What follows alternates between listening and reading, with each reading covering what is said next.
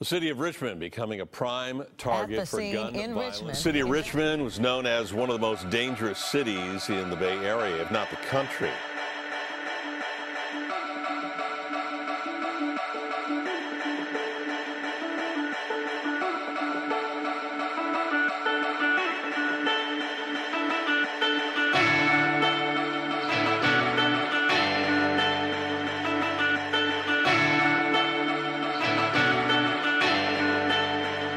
And this is the For Our Future podcast. Let's keep Richmond moving forward.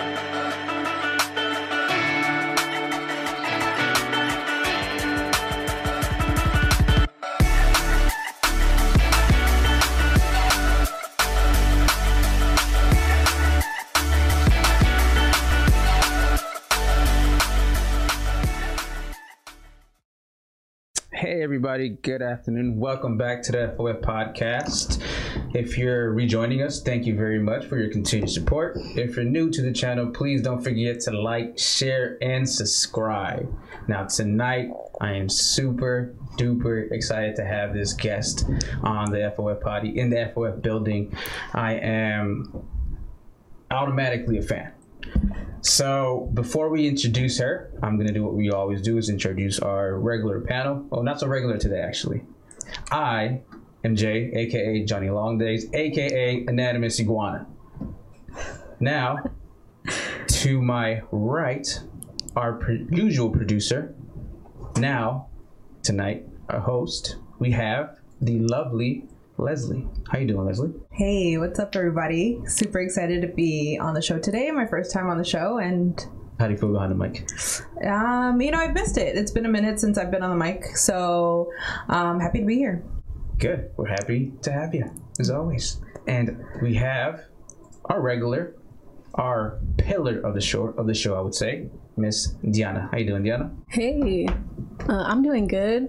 I'm super excited to have Leslie with us and one of our guests. This is especially a treat for me because I love meeting women in combat sports. So, you know, a little teaser, but why don't you pass it on to our guest today here? Okay, so tonight we have 2008 Olympian. She is the head instructor at her judo dojo, and we'll definitely get into that. She'll explain more what she does, how she got there. I can't wait to do this. I myself was raised in a house full of women, so I'm super excited and super stoked to have this going on, especially since the last day of March, which is Women's Month. So with no further ado, we have Miss Sayaka Torra. Hey guys, thanks for having me. Absolutely. Happy to have you. Happy to have you.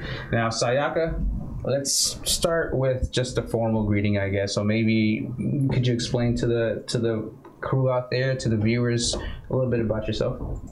Sure. I am a 2008 Olympian. I've been doing judo since I was 5 years old, and have been doing judo at the East Bay Judo Institute, which is right in El Cerrito. So we're a local nonprofit judo club. And I'm 38 now, so I started when I was 5. That's 33 years of doing judo, pretty much since I can remember. Judo has been a part of my life. I'm actually not the head instructor of East Bay Judo Institute, but I am one of the instructors there, who we all volunteer our time to teach judo at the dojo. None of us get compensated monetarily. We're a nonprofit. I'm also a mom to a 3-year-old, so he keeps me on my toes. But yeah, I've been doing judo my whole life and am a real strong advocate for women in martial arts. Definitely. That's awesome.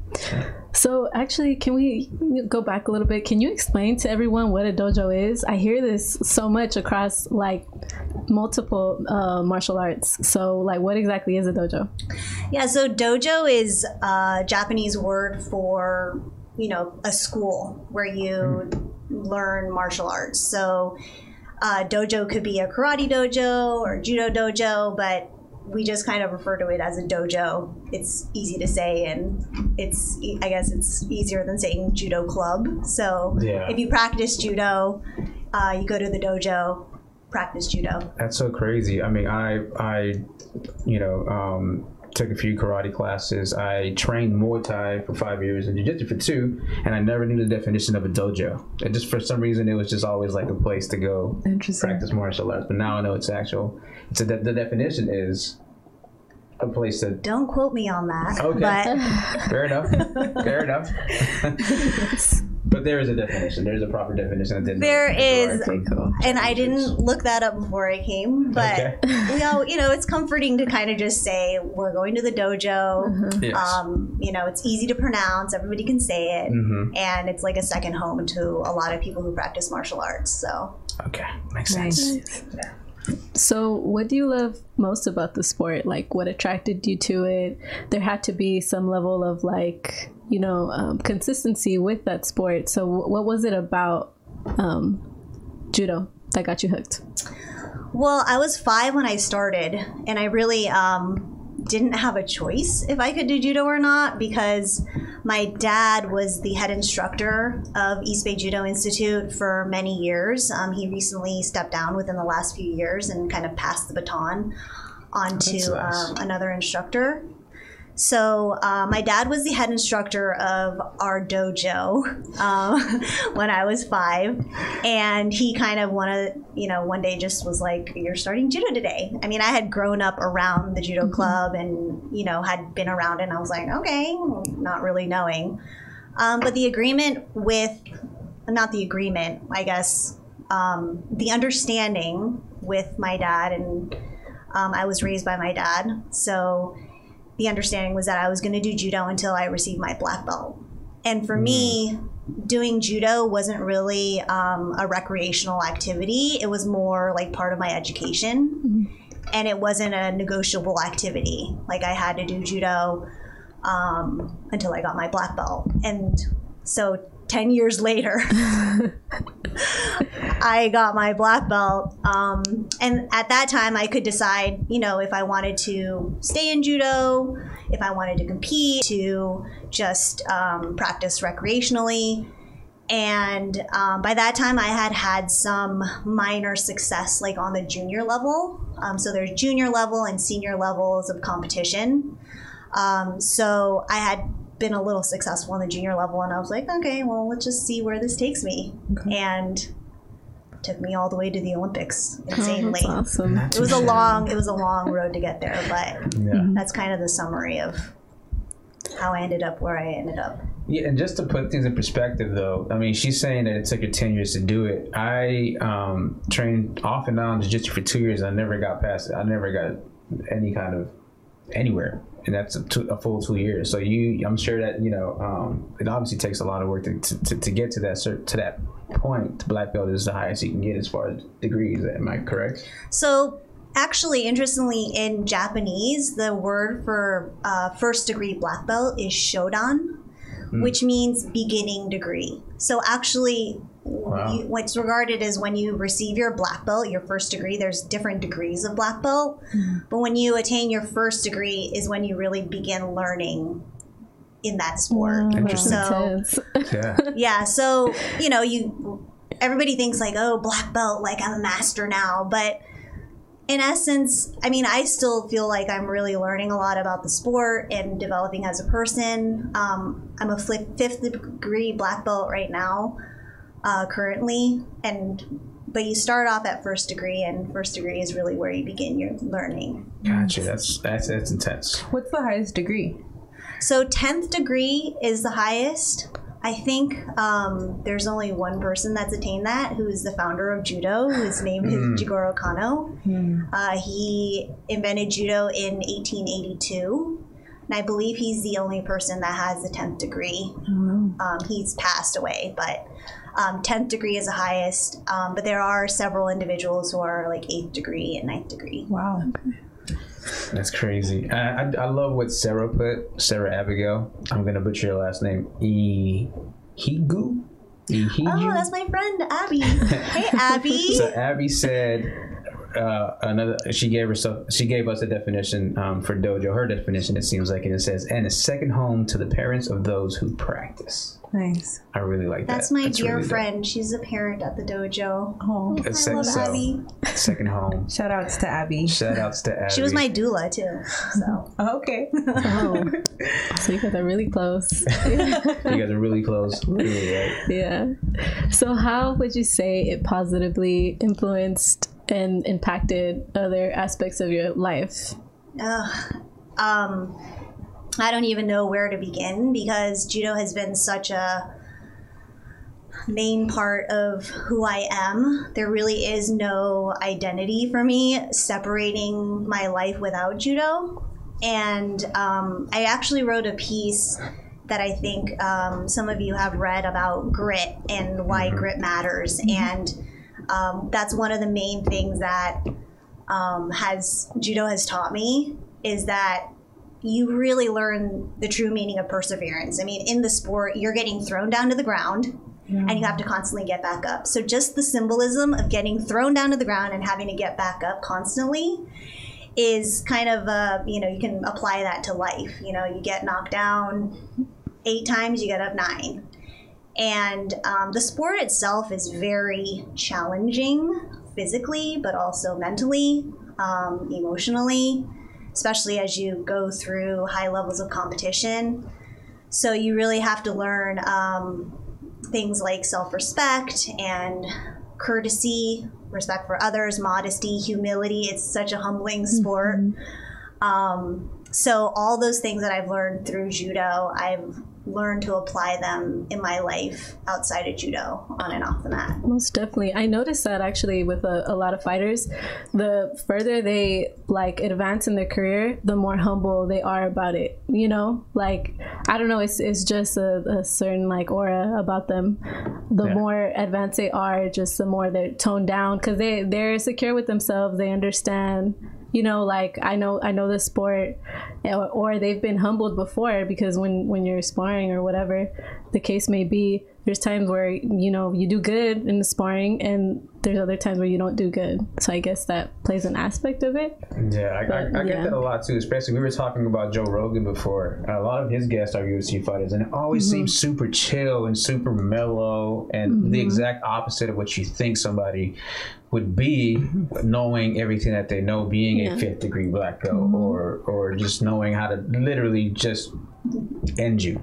But they're I don't always, know about that. But they're always such nice people, Like Francis Ngannou right now, you fought on Saturday, and it's completely. I watched that fight. He's a monster of a man, but when he was on Joe Rogan's podcast, he just seemed like just the nicest person in the world. Yeah. He had been through a lot. What Dee had just said, he definitely comes from humbling beginnings, and you can tell that's probably helped him out with maybe his training and stuff. Just being humble and sort of taking it stride by stride. So I get that. Yeah, I think that's the kind of the hallmark of a true martial artist to me, is not somebody that necessarily needs to strut their stuff and puff out their chest and show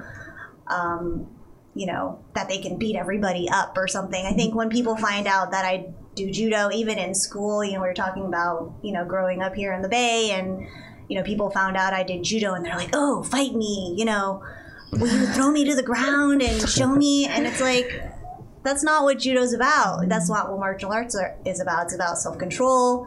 It's learning how to exercise those types of things in the dojo, so you don't have to use them in the street. You're not trying to pick fights with people. It's ultimately about bettering yourself as a person. So that's what we try to teach at EBJI as well. I think that out of your piece, the one that you just mentioned, and out of that piece specifically, I think that's definitely the idea that I got. There was a part where you said, or where you wrote, that through judo you learned about having courage and the ability to manage fear and failure. And that one specifically really stuck out to me, just because, I think naturally as people, we are scared, and we are scared of failing specifically. And I don't know, I think that and having the ability to manage that and learn how to manage that is pretty amazing. Yeah, I mean, I'm human and I struggle with that every day. I have, anxieties, and since becoming a mom, I have new anxieties that I didn't have before. So I'm by no means perfect in any way, but judo really gave me the opportunity to face my fear, like in competition, for example. Going out there, you train as a group in judo on the mat, you train as a group. But when you go out to competition, you are out there on your own, kind of similar to if you're in an octagon for UFC or MMA, or if you're a boxer in a ring. When you get out there, it's you against another person. So it really is testing yourself and just seeing what you're made of that day. And it's frightening. I remember being at the Olympic trials, and it was the most nerve-wracking thing. So when people say like they're not nervous, I was like an emotional wreck, and it was terrifying. And thinking about it now actually makes me nervous, because I was telling myself when I was in that situation, I don't ever want to be here. So it's pretty amazing that people like Michael Phelps, these people who can, Conor McGregor even, can somehow go to a place where they like that fear. Right. And I think some, combat sports athletes to an extent enjoy that, enjoy putting themselves out there and testing themselves. You mentioned that you weren't perfect, but there's a view out there that I'm sure begs to differ. Nate, you got your wife here. I'm sure you beg to differ when it comes to her not being perfect. I just wanted to put that out there and hopefully earn you a few points. Happy wife, happy life, Nate. So for the audience that's new to judo, can you talk a little bit about the style that encompasses judo? So is it more like floor work? Is it striking? Like, how does it differ from other combat sports? Sure. So judo, like I mentioned, evolved from jiu-jitsu, Japanese jiu-jitsu. It was invented in 1882 in Japan by Jigoro Kano. And I'm not too familiar with other martial arts. I'm very familiar with judo. Judo involves no striking techniques, like we don't break bricks or bash boards. There's really no striking in terms of competitive judo. It's grappling, where you grab onto your opponent's gi, which is the judo uniform, and you're trying to throw them to the ground. You get points for throwing. And then you can also do mat work, which is kind of what people see in Brazilian jiu-jitsu, where you have to make progress, where you can arm lock. You can only arm lock the elbow joint. You can't do like shoulder locks or ankle locks or anything. And you can also choke, and you can also pin. So those are some ways that you can learn to win in a match in judo.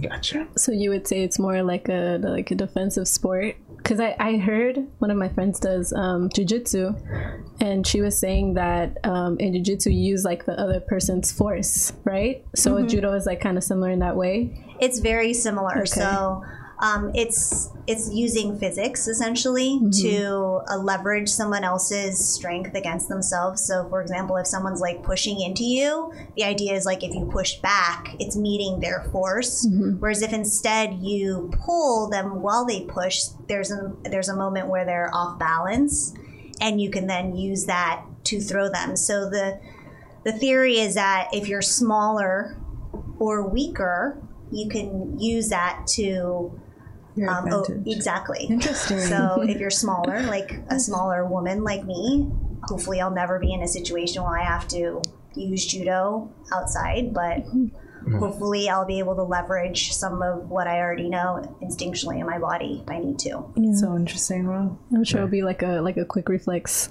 Yeah, I'm sure. I hope so. I don't know. I'm getting older, but my reflexes are getting slower. So I actually have this question for Anselmo because he was interested in knowing. So competing in a sport like jiu-jitsu, as a woman, I'm sure you face lots of challenges. So what's one of the biggest challenges you faced, or have you ever, had a hard time because of it? Yeah, I've had many challenges. I think when you try to set a goal that's very high, like trying to make the Olympic team, There's ups and downs, and the higher the goal, the more roller coasters of emotions and, wins and losses. I actually would say one of the biggest challenges for me was not making the 2004 Olympic team. So I graduated in high school in 2001, and I spent the next 3 years basically trying to make the 2004 team. I took 3 semesters off of college from UC Berkeley and basically gave up my life to try to make that 2004 team. My dad dished out tens of thousands of dollars to help me travel around the world, training partners. When you're training and traveling, there's so many people that come together for you for nothing in return. And so I felt obligated to them, but I didn't end up making that team. That was a real setback for me, disappointing. And since the Olympics are only every 4 years, I basically had to pick myself up and say, all right, I guess we're in it for another 4 years, which is a long time to commit to something when it's so physically, emotionally draining and demanding. Wow. Yeah. Could I also, since it's something that I recently seen on SportsCenter or maybe on Instagram, I'm not completely sure.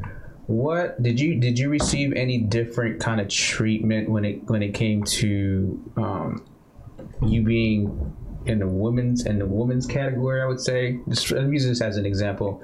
They had posted or had a news article on the NCAA March Madness, and they compared the different gym equipment from men's to women's equipment, and it was ridiculous. I'm talking about women's had maybe a set of a max of the 25-pound free weights, and the men have a full gym essentially, and they have the cryogeno lab where they go and they cool down or whatever. I'm not sure how that works, but they had all the bells and the whistles, and the women had nothing. Did you ever go through anything like that in the Olympics? Was there any kind of gender preference or anything like that? I read some of the questions that you were going to send me, and I was thinking about that. And quite honestly, I did not experience a lot of discrimination based on gender or stature, or not that I could tell. From my experience on the mat, women and men, boys and girls, we were all treated pretty much the same. And my dad did a really great job of coaching us and holding us all to the same bar. The bar was not lowered in any way for any of us when we traveled. I mean, the women's team stuck together, and then the men's team kind of stuck together.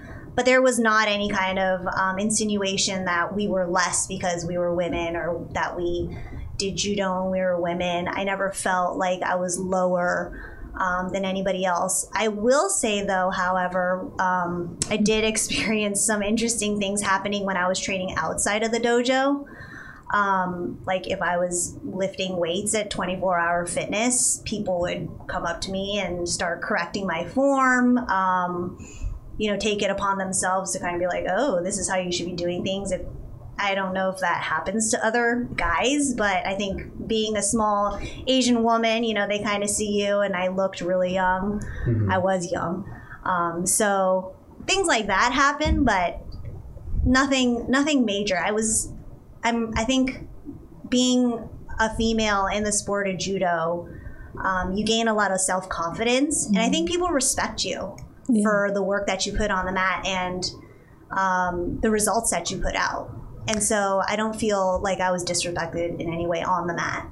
I was going to ask if you thought that maybe that was potentially because part of the culture of judo, from what I read from your piece, it's also about, I think somewhere in there you put becoming a better person and becoming a better person for society as a whole. And I thought that was kind of like interesting in itself because, like you said, in the gym, there's much opportunity for mansplaining or underestimating you just for your appearance or, implicit biases that people might have. But I wondered if that was maybe potentially because of the culture of judo and what you guys kind of practice. I would hope so. I mean, we've had some people come in and out of our dojo that have been visitors that kind of push that boundary a little bit. Like, I think if people visit, they see a woman on the mat as an instructor, and they may make a judgment call like, oh, you know, I don't know what they might think. But in terms of our judo club, East Bay Judo, I am one of the few female instructors at our judo club. And the other instructors are male, but I have never felt disrespected by the other instructors, and I know that they have my back and respect me, not because of my gender, but because of who I am and my accomplishments. They've seen me put in the work, so I think that speaks for itself. I love that. That's awesome. Yeah, definitely. And they're speaking for you now. We have Sarah, Gina, obviously Nate, Zuki. So they definitely have your back. Yeah. Thanks, guys. Yeah, most definitely. I definitely relate to that because in undergrad, I went to UC Davis undergrad. I competed in boxing. I was a 118 division, and I really didn't even like mentioning it to people for like the longest time. Like some people here may not even know because it's really like people, it's kind of belittling sometimes. Sometimes people will be like, oh, that's really cool. But then other times people will be like, really? You? No way. There's no way you could. And the same thing, like, oh, what? You box? Oh, show me some moves. Show me this. And it's like, it's kind of, I mean, I get it sometimes. They're surprised by it, but it's kind of like annoying. So I definitely get that. Yeah, I guess it comes with like people that, you know, if you're a woman and you're in a combat sport, people like, I don't know, it just interests them because not too many women are a part of combat sport. So I definitely get you. Yeah, I think my experience might have been a little bit different if I were starting judo as an adult and going into something that I wasn't really familiar with, being a little bit older. But since I had done judo for so long, it's just part of, if there's one thing that I'm really comfortable in, it's like being in a gi, being on the mat, instructing, teaching, working out with kids and things like that. But I think there are challenges, definitely, and I've heard them. And I think it's unfortunate that some women feel scared or they feel like they're discriminated against because they're female. You know, they have a hard time getting partners. No one will work with them. So I think it's really about finding an environment in a judo club, a dojo, that'll foster an inclusive environment and not care, you know, if you're big, small, man, woman, you know, old, young, welcome you and make you feel accepted. You need to find a dojo like that. That part. Yeah, most definitely. That part. So it sounds like you had a pretty good support system while you were, you know, going through your whole judo journey and even up until now. So who would you say were your key mentors, like in the sport? Definitely my dad. He's been my biggest supporter. Hey, Dad. I don't know if you're listening.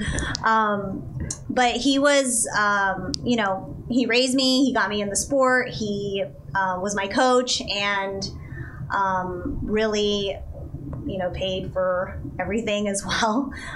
So he has guided me on and off the mat for my whole life. And he has set the bar really high and has high expectations, but I'm glad that he does because you know, there's no reason to aim low when you're shooting for your goals. And when I said to him, you know, I want to try to make the Olympic team, never once did he say, you can't do that, I don't believe in you. That's awesome.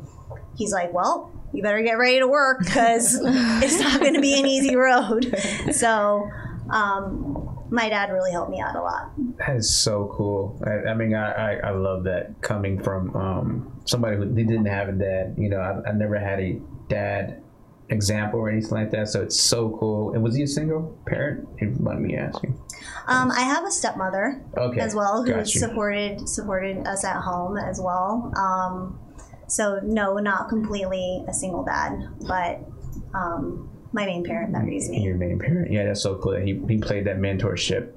I think as a grown man now, that's kind of our dream is to sort of guide your daughter or son to reach their dreams.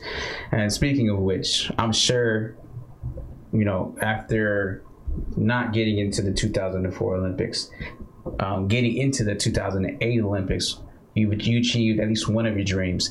Could you sort of let us know what the feeling is like, what it's like to be in one of the most prestigious events in the history of mankind? Oh, and also, can you give the audience just like a sample of like what it took to get there, kind of like what you did day to day? So like, walk us through that. Sure. So when you are an elite athlete in any sport, and you are at a really high level of competition, your life pretty much revolves around that sport, and you have to sacrifice a lot in order to achieve your goals. So obviously working out a lot. I did 2 workouts a day usually, like in the morning and then in the evening. I usually did some type of judo every single day, like 6 days a week. Sundays were either just resting or sometimes tournaments. So there was a lot of traveling also involved. So we're traveling to Europe, traveling to Asia, traveling around the country for different tournaments, making weight. That was a big one, a big stressor for me, because my weight class was 48 kilos, which is 106 pounds, which is insane to me that I ever weighed that. So I had to cut weight. I had to train. I was also working about 30 hours a week at a part-time job. Wow. Because I needed to help pay for my rent and my living expenses. So day in, day out, it was just like you were a machine. Work. Go up, you wake up, you do your workout, you go to work, do another workout, go to sleep, wake up, and you repeat. So it's a long road in terms of 4 years of that kind of grind. But honestly, that's what it takes, because everybody else who is trying to make it to that level, if you're not doing the work, someone else is. And more often than not, if you're not putting in the work, you're not going to make it. And even if you are putting in the work, there's no guarantee that you will either. So you better just, you know, put your marbles all in one basket of working hard, so you have no regrets, and go for it. Yeah. Oh, that just seems like so intense. And you went to Berkeley too. I didn't know that part. So getting into an intense school, working 30 hours a week, training alone is more than a part-time job. 2 days. That in itself, yeah, that's insane. So I bet it gave you a lot of structure. Like you had to go through the day. It was perfectly planned, and you had to like stick to that plan. You couldn't like deviate really much. Yeah, I mean, after I was done competing, I didn't really know how much stress I had been under until I stopped competing. And my last tournament was actually the Olympics in 2008. That was my last tournament ever. Wow. I hung up my hat after that. But yes, essentially you live and breathe that sport for years. But fortunately, I was able to make it to the Olympics, which was an incredible experience, surreal. And when I won the Olympic trials, honestly, I felt a lot of relief that I made it, and that I had achieved the goal that I had sacrificed so much, and so many other people had sacrificed so much to help me get there as well. Totally. What would you say to someone that wants to start judo? So like, let's say a teenager or like a 7 or 8 year old that they're interested in it. What would you say? What are the tools you need to be successful? I would say if you are interested, go for it. There's no shame in trying something new, and just to see if you like it. And my biggest advice for anything would be consistency. So just show up for practice, show up every practice, and just work hard, and you will see progress. And I think that's something that you can apply to anything. You know, people want to see results quickly. They want to excel fast, but progress is slow and it's not linear. There's ups and downs, but over time, you're going to see yourself improve if you just put in the time and effort. So my recommendation would be go for it. That's a good recipe for life, I think, right? Definitely not linear. Yes, life absolutely. itself or anything that requires any kind of grit. So you're at the Olympics, right? You're walking in. How's the aura there? I remember it. I'm a huge soccer fan, so I remember the FIFA 2008 FIFA coming out, and it was a different feel from all the other Olympics when it came to like the songs and everything was obviously more Asian infused, and you being born in Japan and sort of knowing more about that culture. How was the whole aura there? Or just give us a little bit of us normal people, give us a taste of what it was like. Yeah, so as a kid, I always watched the Olympics on TV, I think as a lot of kids do. The Olympics are this year in Tokyo, so I highly recommend people to just watch it. Now you have social media and you can watch it basically anywhere. But I grew up watching the Olympics, watching the opening ceremonies, and being like, wow, that's so cool. You know, watching Carrie Strug land that vault in '96. And when I walked into the stadium for the opening ceremony, it's actually an interesting experience as an athlete to walk into the opening ceremony because 90% of it is waiting in like a separate location to walk in. So you're not actually seeing, and honestly, I've never seen the Beijing opening ceremony. I've never seen the whole thing. Because we were in a gym, all the athletes are just in a separate gym waiting to get into line to walk in.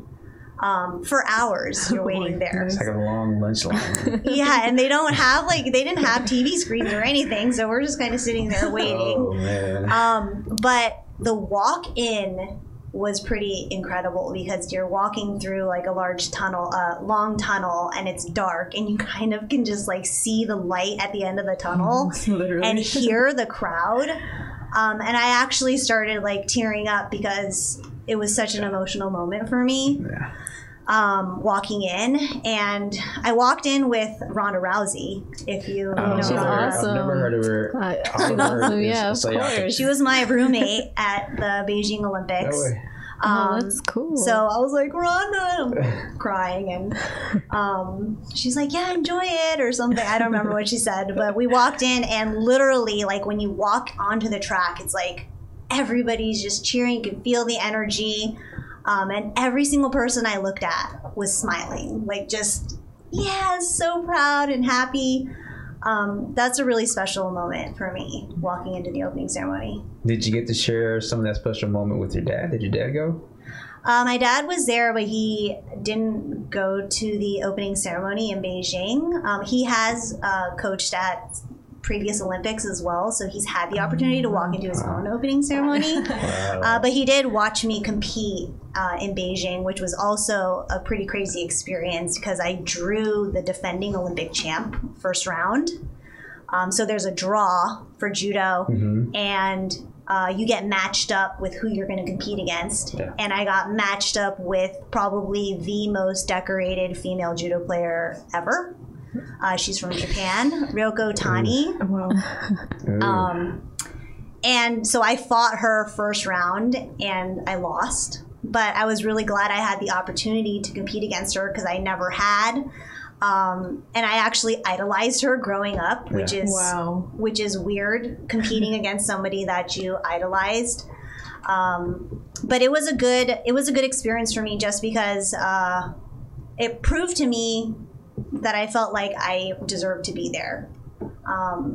And I thought I put up a good fight. I lost, but I gave it everything I had, which I think that's all you can do. Yeah, definitely. That must have been a mind trip, going against someone that you idolize so much. You watch them, you're probably really familiar with their style, and you're like, wow, now I have to fight you. Yeah, she had autographed like a poster for me when I was a kid, and I actually had it hanging like in my room growing up. Wow. Oh, and then this was her 5th Olympics. She has 5 Olympic medals, 2 of them gold. She won her first one when she was 16. And she was a mom, and now I'm like, I don't understand how she competed after giving birth. But yeah, I had the opportunity to compete against her in her last Olympics, my first and her last. So that's crazy. That is amazing. So going back to the whole mom thing, how has that presented new challenges? How has that changed you? And I bet it was just like a huge difference from, judo to motherhood. So kind of talk to us a little bit about that. It was definitely a huge change. I mean, I stopped competing in 2008, and I gave birth to my son 10 years later in 2018. So I did have 10 years where I dabbled in other things like kettlebell lifting and just doing all the fitness stuff. I got married, and but motherhood is challenging in a whole other way, just because you have the responsibility to love and care for another human, which there's a huge magnitude of you feeling that responsibility. And as a mom, you grow your child for 9 months, you give birth. There were so many things that I gained so much respect for so many women that I did not have before I was a mom. And now it's like, hats off to all moms out there, because the job is hard and we're all in it together. And I have a new appreciation for being a mom and all moms out there that I did not have before when I was an athlete. I was like, I don't know. I guess I was thinking, how hard could it be? Turns out it's very hard. I told my husband, I was like, after, giving birth, I'm like, that was the hardest thing I think I've ever had to do in terms of even all my training, which is insane that I was like, all women go through this in some shape or fashion. Yeah, I would say it's way harder than any judo training I've ever had to do. Is there any future aspirations for the young 3-year-old to pursue what seems to be judo legacy of the family? Well, my husband is also a judoka, so a judo player, and so he's also a 4th degree black belt. So judo is in the family. My dad, I have 3 brothers. All 3 of my brothers do judo as well. So judo runs in our family. So don't mess with the toy. We'll do judo for sure, nice. But I think it's, his decision. It has to be the person's decision of how far they want to take themselves in the sport. And if he wants to just compete recreationally, I'm totally fine with that. I think he should compete. It's a good experience. Yeah.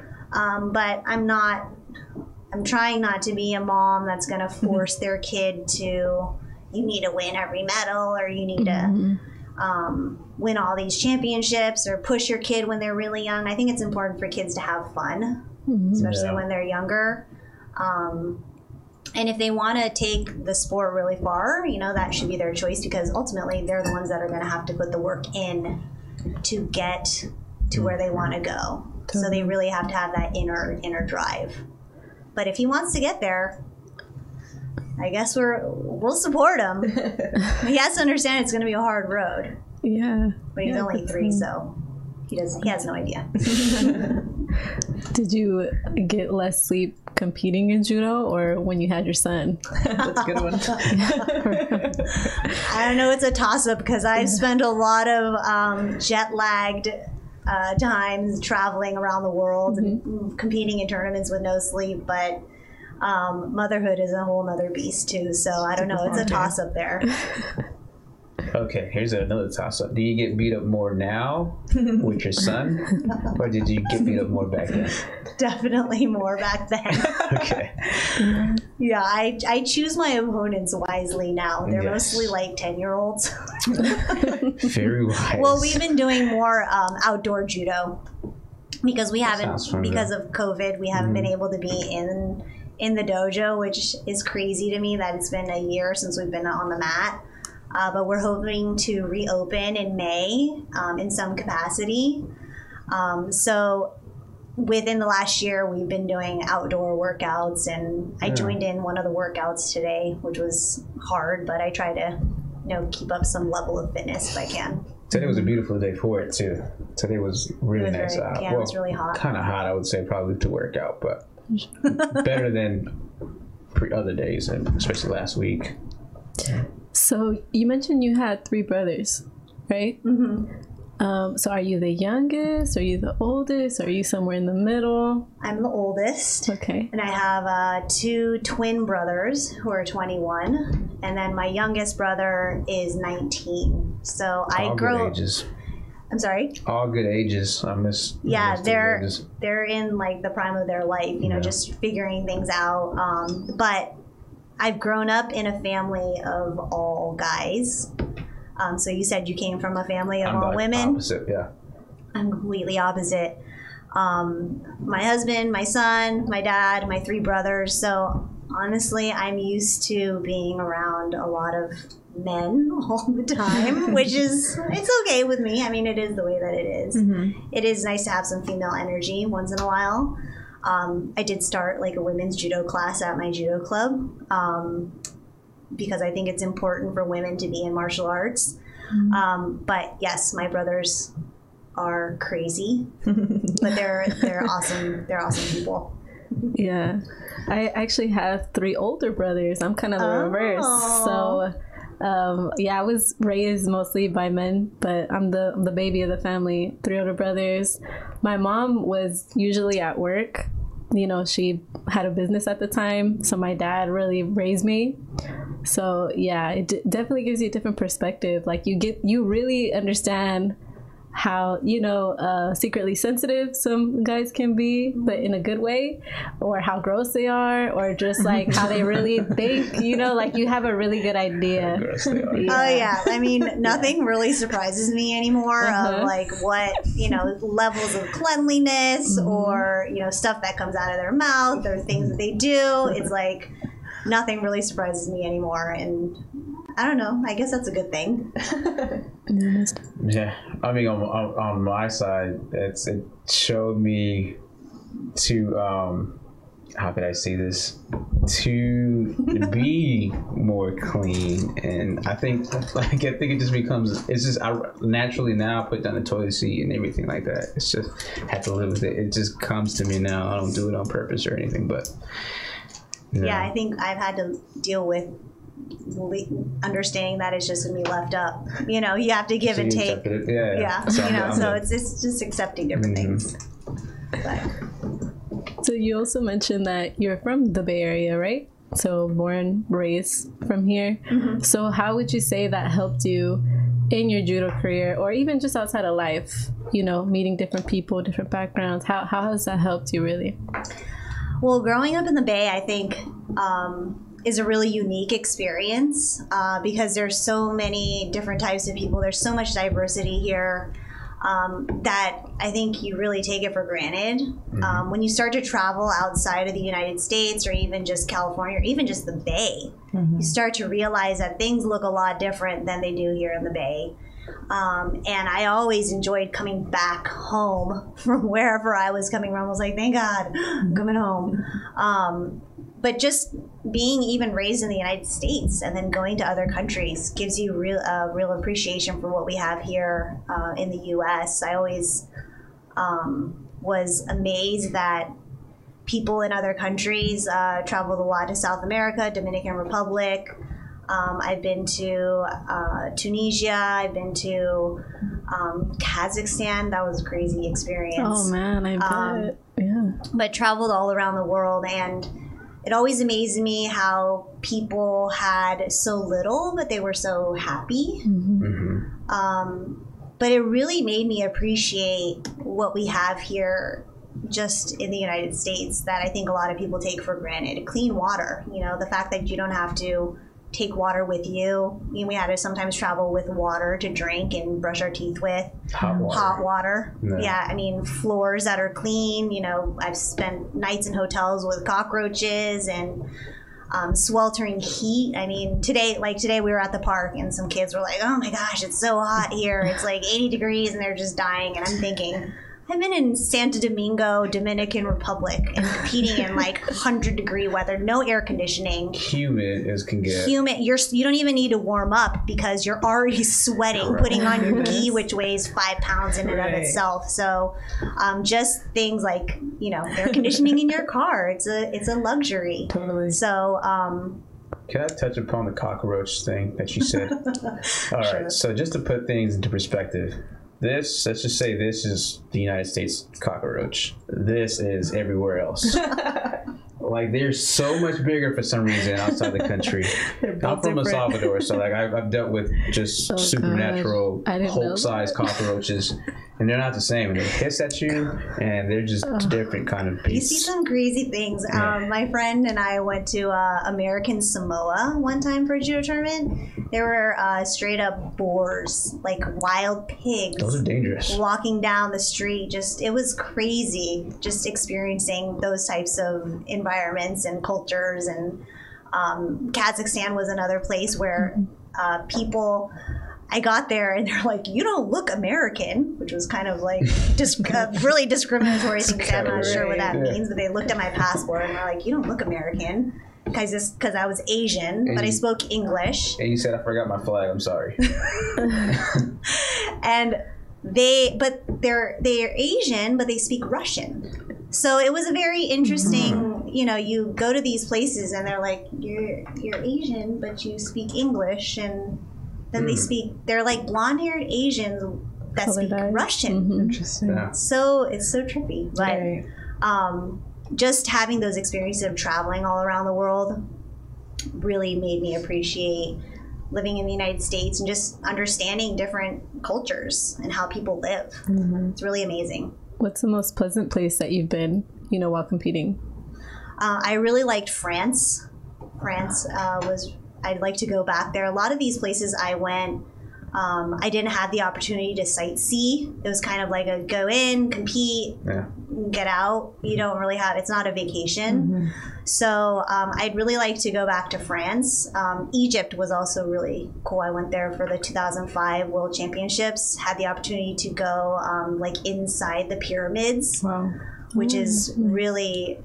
It's pretty amazing when you're standing there looking at the pyramids, and you can actually go inside, like crawl inside and look around. So that was another cool place that I was able to go to.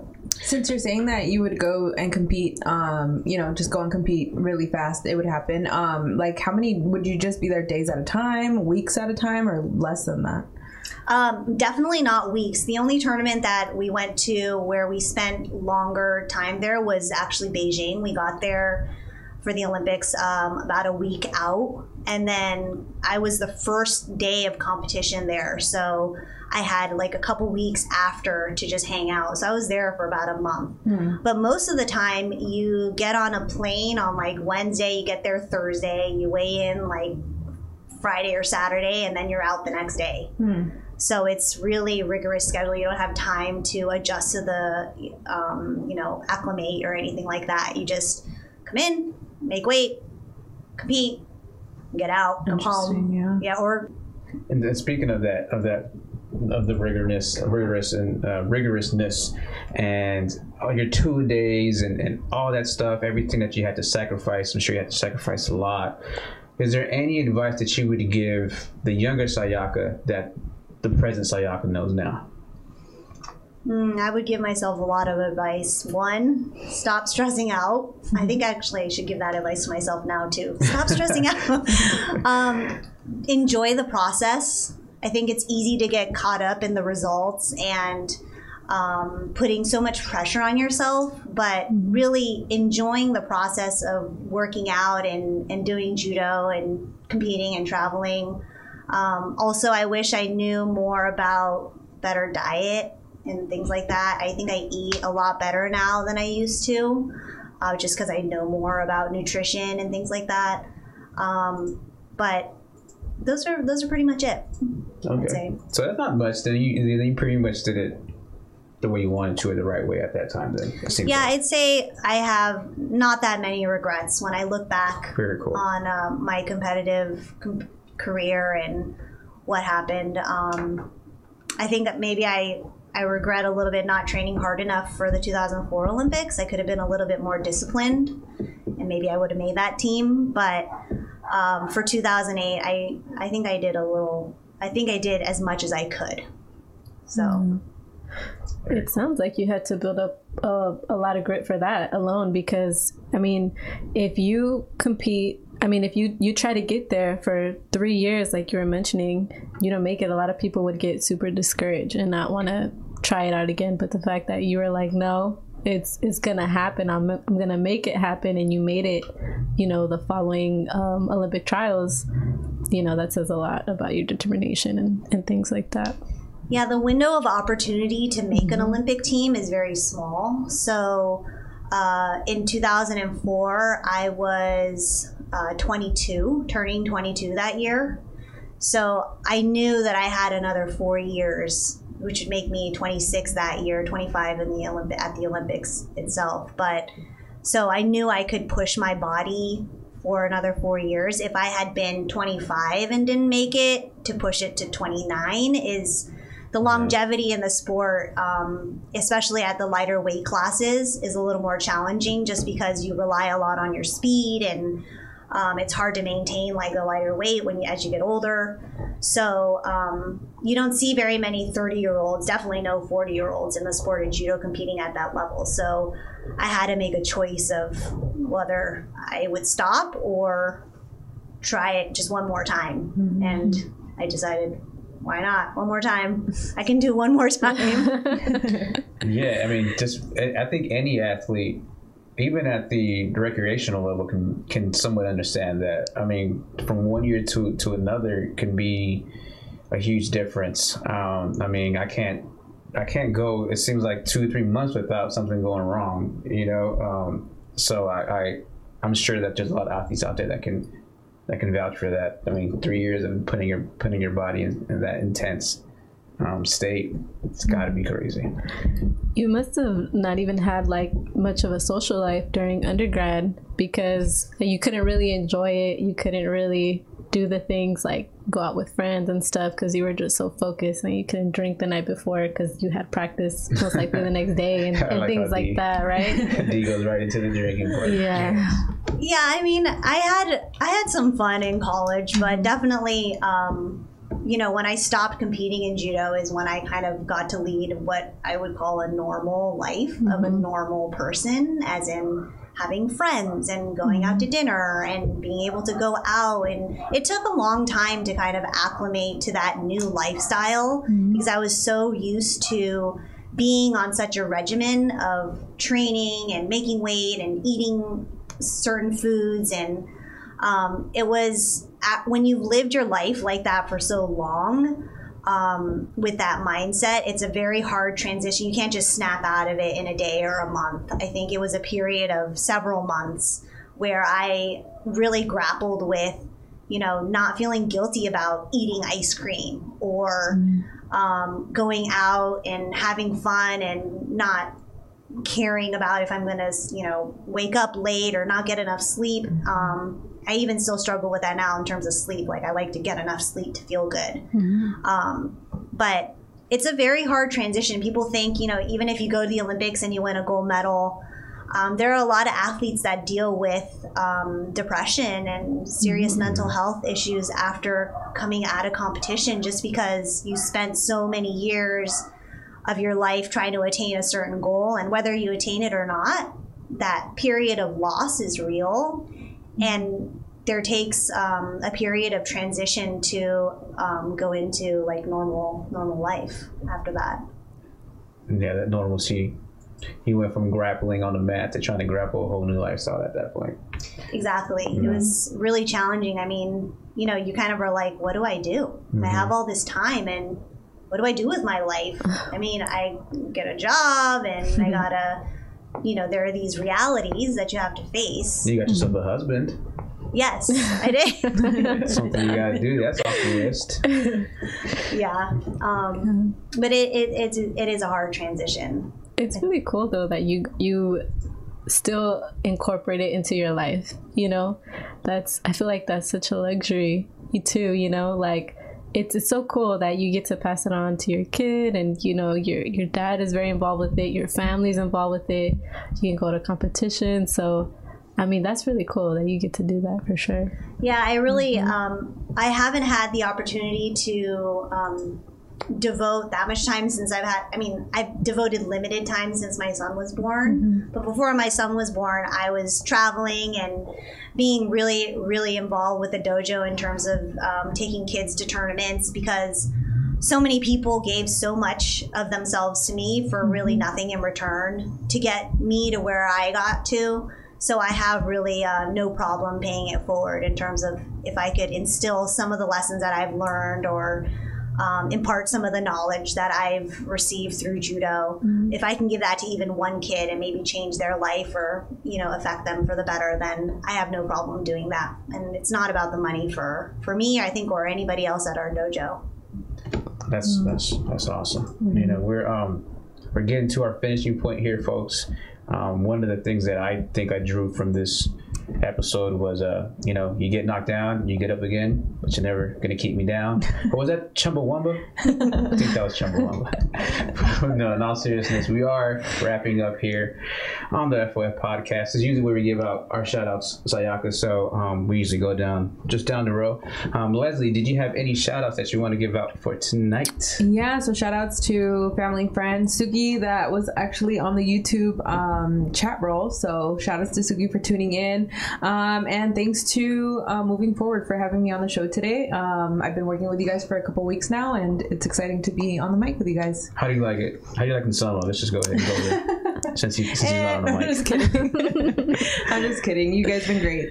Cool. Well, I mean, we're more than happy to have you here, dude. You help us tons. You've helped us tons already. So don't be, she'll be on the mic again, I'm sure, tonight.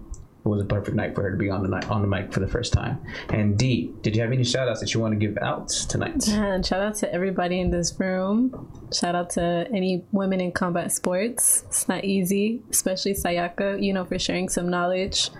We got a lot of gems out of this episode. And that's pretty much everyone I want to shout out. Cool. I want to shout out Nate Torra. I want to shout out the whole family, EBJI, East Bay Judo Institution. I want to shout them out. They came out in full effect tonight, so thank you so much for participating and commenting on the live chat. It shows your unity, and that's exactly what Sayaka was talking about. So, you can physically see it. And I want to shout out a special person, Anselmo Ramirez, which is behind the mic tonight. Behind the boards tonight. Not behind the mic. Usually you see him behind the mic, but tonight he chose to help out on the boards. So we greatly appreciate you, sir. And lastly, I do want to say that this Saturday, actually every first Saturday of the month, we have a hiking event. We start at 8 a.m. I'm sorry, we're going to do 10 a.m. This time out at Alvarado Park. You can find that information on our IG or Facebook at Moving Forward 510, or on my IG channel. My IG is called the J channel, so you can find more information on that there. So please join, and you can receive this cool, let's try to get it close up, hat pin. All right, it looks better on a hat. So that's what we're trying to do. Just a little token of our appreciation for you guys participating in our events. Now, the lady of the night, the star of the night, Sayaka, did you have any shout outs that you want to give out? Well, a shout out to Moving Forward. Thank you so much for inviting me. It was really fun to talk about my experience. And of course, shout out to the EBJI family. I see Abby and Gina, and of course my husband Nate. My family, I think my dad might have been tuning in. I'm not sure if he figured it out. But thank you so much for your support, and I look forward to doing it again. Okay, thank you everybody for joining. Nate, thumbs up right back at you. Now, Selma, could you please hit those credits, mute the mics, and we're out.